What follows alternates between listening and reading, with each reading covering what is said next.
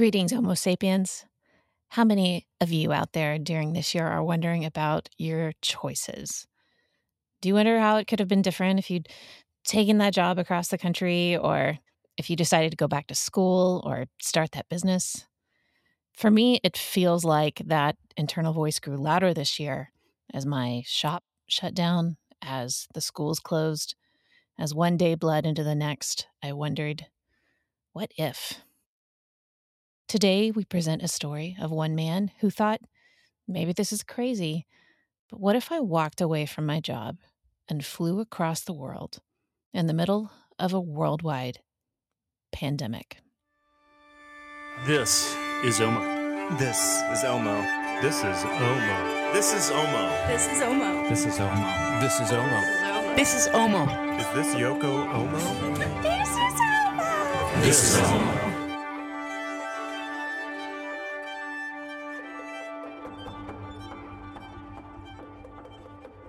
Welcome back, everyone. We had a long break for our collective mental health, and here we are together, and we hope that your collective mental health out there is better as well. We have a fantastic guest for you guys today, and friends of the show for all three of us, I believe. This is Rahmaan Phillip and Jerry, who's with me today. Hi, Jerry. Hey, Rosie, how's it going? Breathing. That's what's important.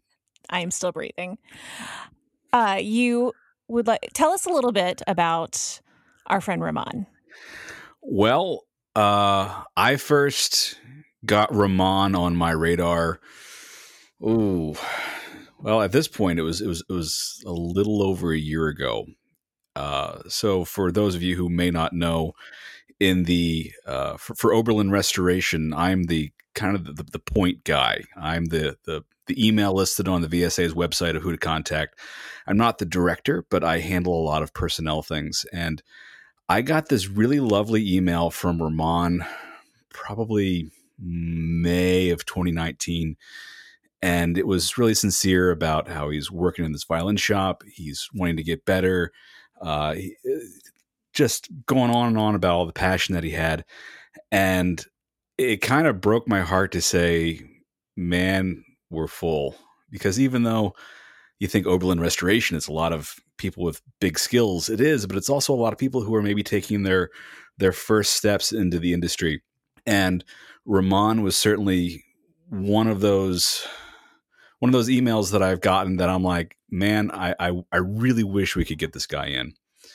But at that point, there was just no way. And so fast forward to the VSA convention in Dallas, your home city there. Yes. Was it 1 year ago or was it 12 years ago? At this point? Feels like 12. Okay. So anyway, we're out at lunch and Rahmaan's there, and he fits in with everybody like he's known us for years. He's a member of the tribe. He's there. Like, everybody seems to know Rahmaan. Everybody is just getting this great vibe off of him and just loving everything about this dude. And I start talking to them. It's like, there's a good chance that we could have a spot for you. And this sounds silly to say now. In 2020, there's a good chance that we could have a spot for you at Oberlin Restoration. And he's just there and he goes, I got this thing I want to do with my girlfriend, and thanks for the offer, but I think I'm going to do that instead. Well, Rahmaan, what are you going to do with your girlfriend? I'm going to Vietnam. What? So, ladies and gentlemen, Rahmaan. From Da Nang, Vietnam. Hello. Yes. Well, good morning, night, afternoon, evening. Yes, it's good night for us. It's good morning for you. You're 13 hours time zone difference from us, or from me. Rahmaan, you're coming to us from where specifically this morning? Yeah, I'm in Da Nang, Vietnam. I believe the specific province is called Quay My.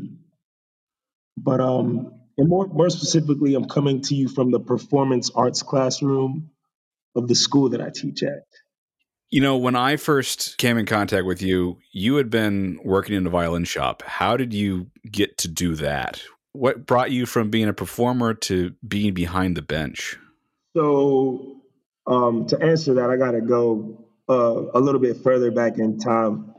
I joined orchestra in sixth grade, and throughout high school, I was more focused on skateboarding and trying to be cool.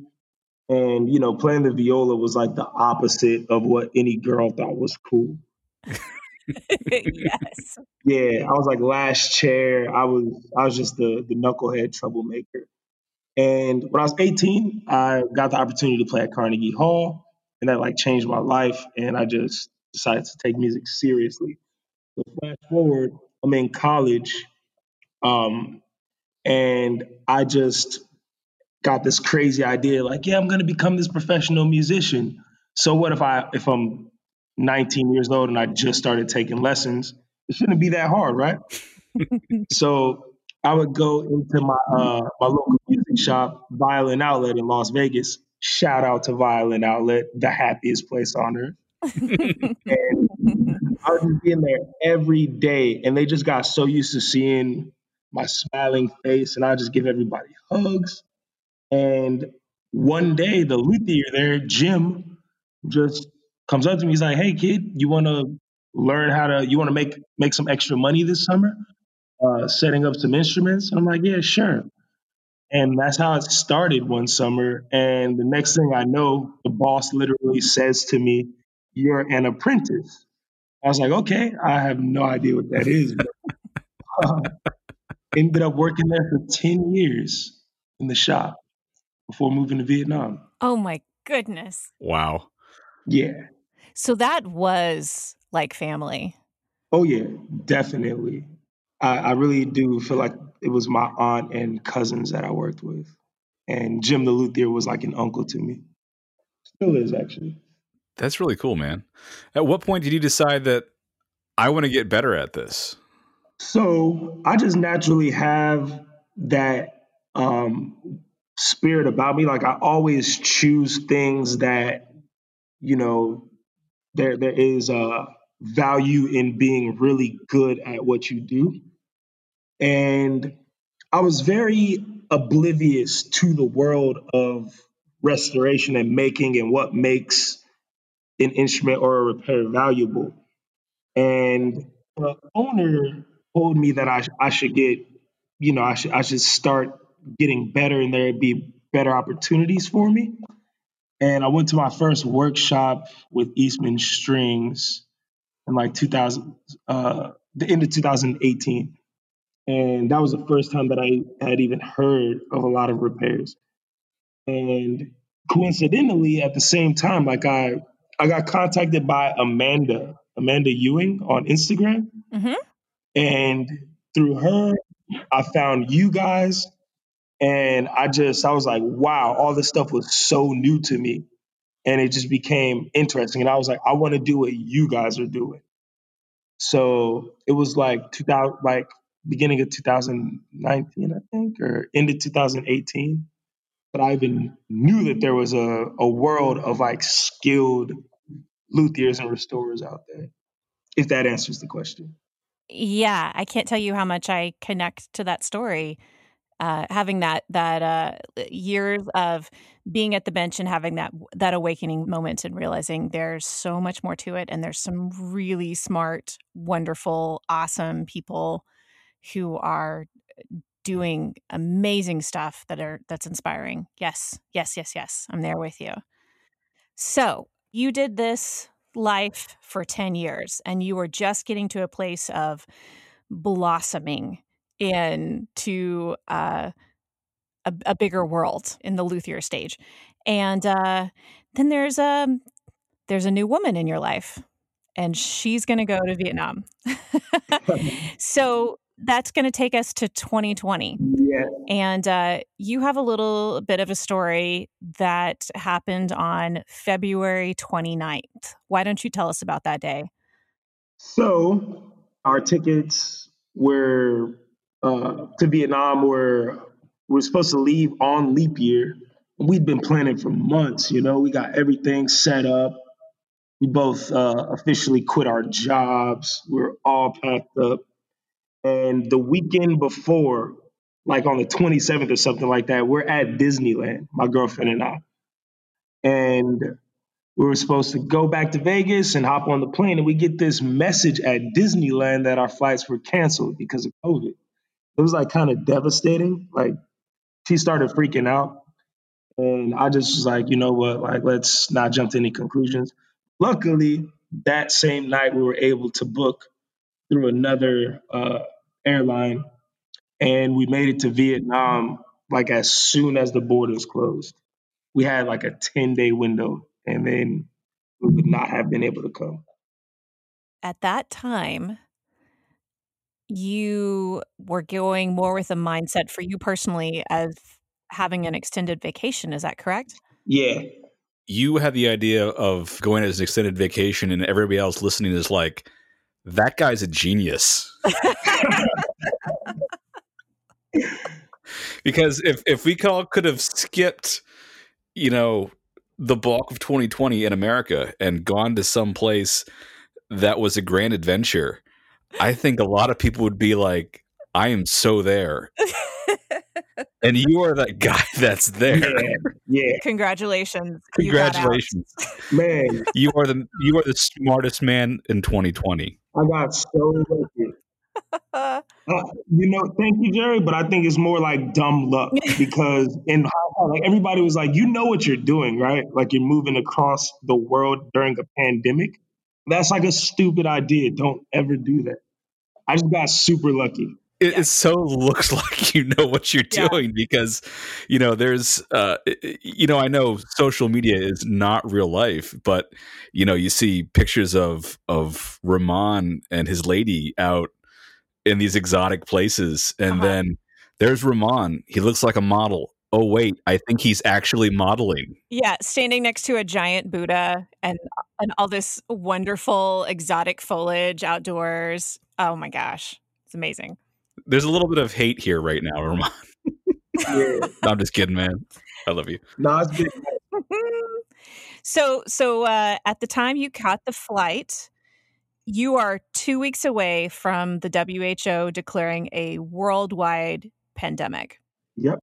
So this declaration happens while you are in another country where you do not speak the language. Tell us a little bit about your experience being told that you were in a lockdown. Oh my goodness. Like where do I begin? I guess like first let me preface this by saying I had no idea like what to expect, and I'm so thankful that I had to stay here because it really forced me to grow and learn. And I had no like I hopped off the plane like yeah I don't need to learn any Vietnamese. Everybody speaks English everywhere. And, like the first 2 weeks, like people are staring at me like I'm like, people think that I'm like a professional soccer player. There's like not a lot of black guys with dreadlocks who are like walking around in Vietnam. And I got like my Adidas tracksuit and my chain, my gold chain on. And I had to get so used to people staring at me, and people like usually like just come up to me and take pictures. But that initial 2 weeks was like such a big culture shock.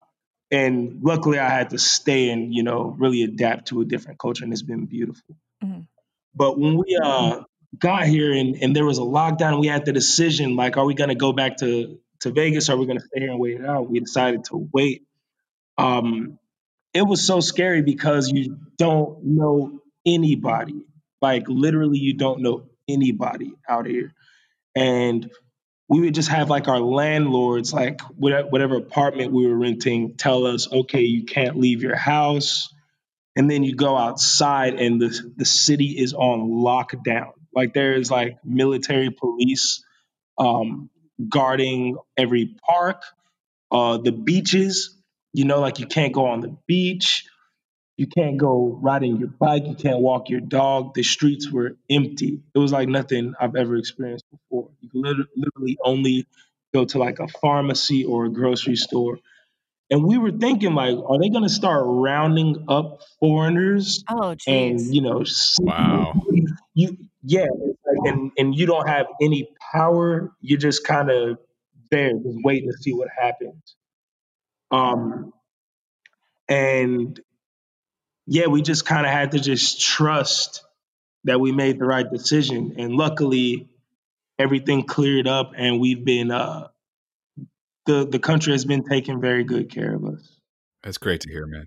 Yeah, the lockdown's over, so we've been able to just be free again, which is nice. So I understand you got to the point where you weren't on vacation anymore. You had to get a job. Yeah. And you're just tripping over luthier jobs over there, right? Like everybody's doing stringed instrument repair over there, right? Oh yeah, the market's so oversaturated. No, I'm just joking. Like I need a rehair so bad. I don't know where to go. Oh, Why can't you do it? Because I'm lazy. That's a good question. Never thought about that. Well, you just mail it in our direction. We'll take care of it for you. It might take 2 months to get back to you, but yeah, the mail's kind of hurting right now. Yeah, uh-huh. true. So how is the violin perceived over there? Since we're on the subject of, if you do play violin, where do you take it for work? And is the violin, has it done like it's done in the rest of the world, where it's kind of blended into the culture and become a chameleon, or is it still a very Western thing? So, Vietnam and much of Southeast Asia, as I understand, is still bouncing back from a lot of tribulation that they faced in the past and starting to become more modernized. So it seems like they're a few years behind, and violin is not very common. Um, People are aware of it, but you're just now starting to see like saxophones and violin be played. So it's still like a wowing type instrument. Whereas if you go to Japan or Korea or China, it's very popular. I kind of glazed over earlier the joke about you getting a job, but tell us where you did land eventually. Yeah, I had no musical equipment out here with me and no nice clothes. So I just started promoting myself on Facebook as a musician, just like spamming all the groups, posting my videos. And I got contacted to teach privately. So I had to buy a violin out here, started teaching, and then I started getting offers from like restaurants to play. So I bought an electric violin, started gigging, and flash forward a few months later, my name's kind of out there, and I got offered a full-time teaching job at an international school. So since the beginning of the school year, September, I've been a full-time performance arts teacher working from 7:40 in the morning to 4:40 at night and still doing plenty of gigs throughout the week. That's wild. Congratulations, Good man. for you. Yeah, I got lucky. The day that the second lockdown ended, I had a message on my phone with this job offer. So very unexpected, but I'm very happy that I've been able to make money during these crazy times.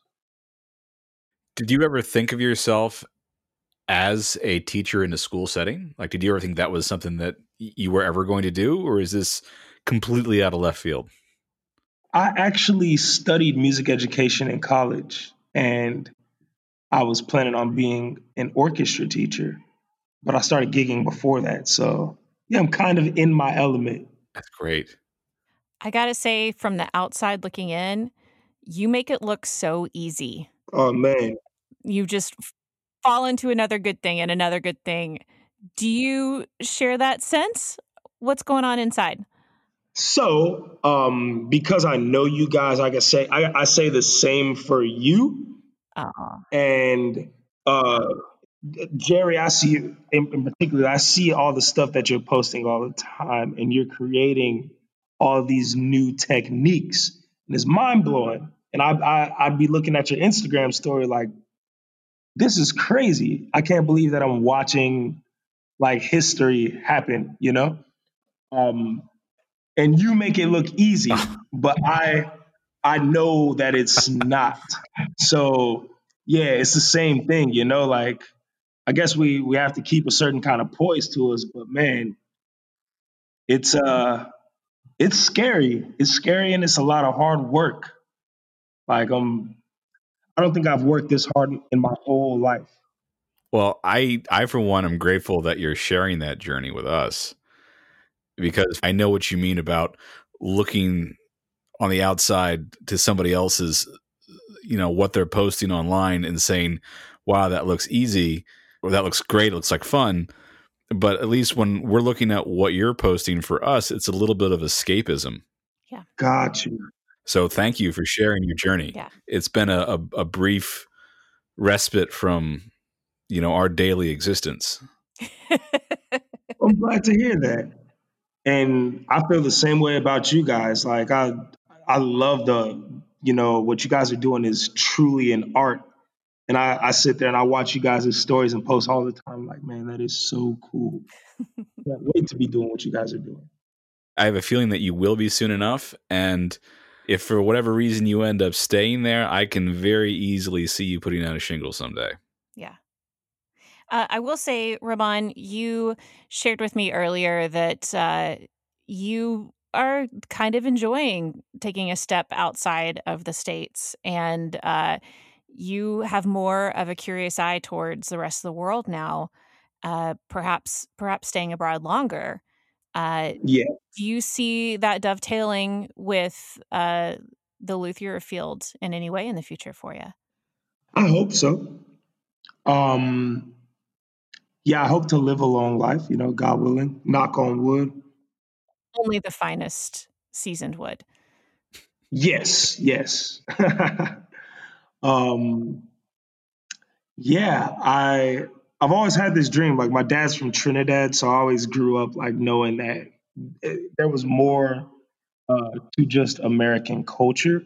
Um, and I've always had that immigrants influence, in my blood. But it's always been my dream to like go to a place like Trinidad and open up a shop. And yeah, there's just a lot out there, especially coming to Vietnam. Like I've realized that as an American, I'm so privileged.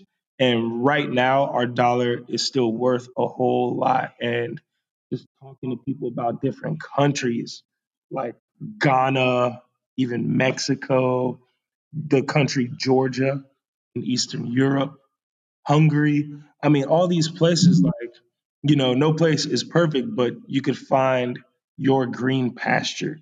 Coming out here to Vietnam has been, it's not easy giving up everything that you grew up familiar with, but uh, I've been able to save money. And out here, I feel like I add value to their economy. And yeah, I have a unique skill set, so I'm valuable. Whereas in Las Vegas, my hometown, as much success as I was beginning to see, I always felt like I was still behind a little bit. Yeah, you shared some of that with me, just that sense of not being able to get ahead here, Yeah, which I think a lot of people resonate with at this, especially at this time.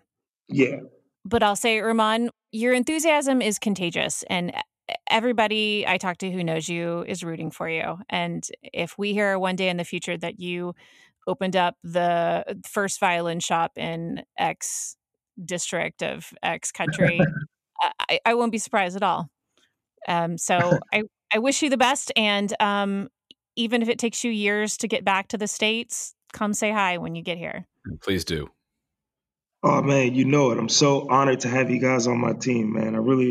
You two have really changed my life. Like I'm so glad that I reached out to you, Rosie, Yeah. and just seeing you on your journey, seeing you kill it every day. You've really been a pillar of inspiration to me, and you were like the first uh, person that I was able to call a resource, and because of that, you've introduced me to so much, so much in this trade, and I really thank you for that. I'm honored to be a part of your story. We are going to close with a traditional Cambodian folk song that Rahmaan performed for us, or Rahmaan performed for the world, I should say. Can you tell me anything more about this song before we go into it? Yeah, so I grew up with a lot of Cambodian friends, and there was a movie about a popular singer named, I'm probably going to pronounce his name wrong, but Sin Sisamath. And he wrote a song called Champa Batambang. And there was a movie about it. So everybody was posting their cover of it on Facebook.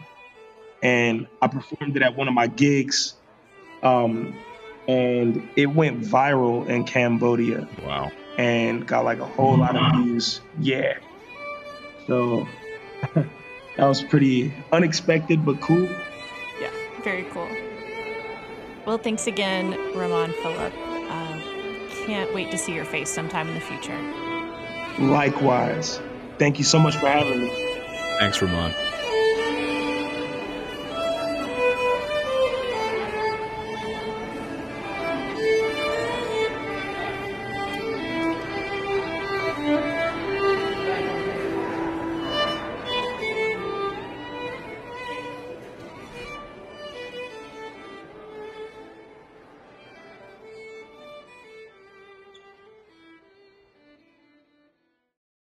And this is Dakota. Welcome back, Chris and Jerry. I missed you guys. Miss you too. Hey, Rosie, missed you too. Thank you. I love you, Jerry Lynn. I love you too, Christopher Jacoby, in a non-sexual way. Okay. We have to address something. We did our last episode maybe 4 months ago. 14 months ago. And then we just took a hiatus and we didn't even announce it on the Omo podcast. And I think we all just, there was a lot going on and we all just needed a break. And we're back and we're here and we're doing this thing. And I'm happy to be here. We're sorry we ghosted you like a Tinder date with long nose hair. Yeah. Particularly the long nose hair. Yeah. Wow. I mean, we've all got, aside from this, which is a passion project, aside from this, we're all parents, we're working, and everything, as all of our listeners know, has gotten dramatically harder. Just a trip to the store is an extra little bit of, oh, do I really need to go to the store? Or doing business has just gotten that much harder. Childcare has gotten harder.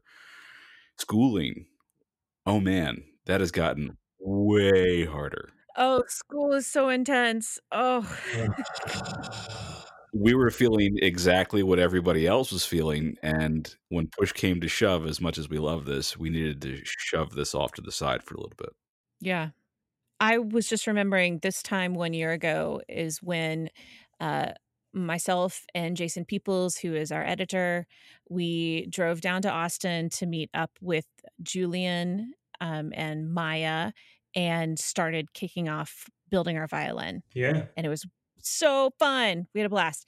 And You filed so many things. We filed so many things. We made a lot of good progress throughout the year. And then when it got to where like my shop is shut down and my kid is, we're doing school at home now. And is this shingles? Is this COVID?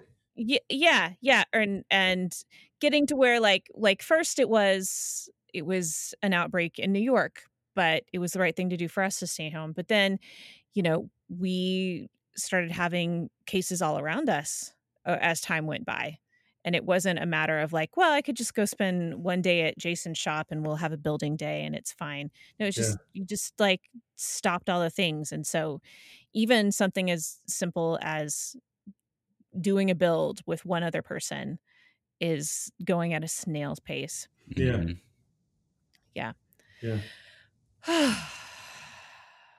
So okay. So we talked to Rahmaan and basically postulated the question, what if you dramatically changed your life and it kind of worked out well and was cool in the craziness of this year? Have you guys had moments like that? The what if in your life, big changes that you thought you would take on or questioned taking on? Yeah. I started by reacting to this, that I go through this constantly throughout the day whenever there's anything not, uh, my mind is attending to. But what really was crazy about my what ifs this year is they're usually intended to bring me and friends and colleagues I care about together in a way that will make everybody a little money, and we share our resources, we share our knowledge. And for me, it's been, what if this lack of community continues forever? Like, what if it's 2022?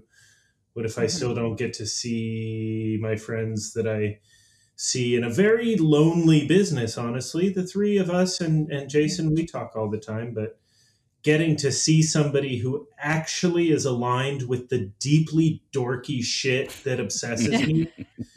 Instead, I was just talking to my friend Steph Knutsen's podcast, Viola Centric. It's gonna be great, you guys. And talking about how I sometimes just like unload on like rental customers now who do not want to know the history of the Italian plague and how that led to the shape of the corners of their violin, just because like it's all bottled up. So what if it just never stops? What if there's just new strains and Bufu, Furuvu? That's so depressing. That was pretty dark. Yeah, dude.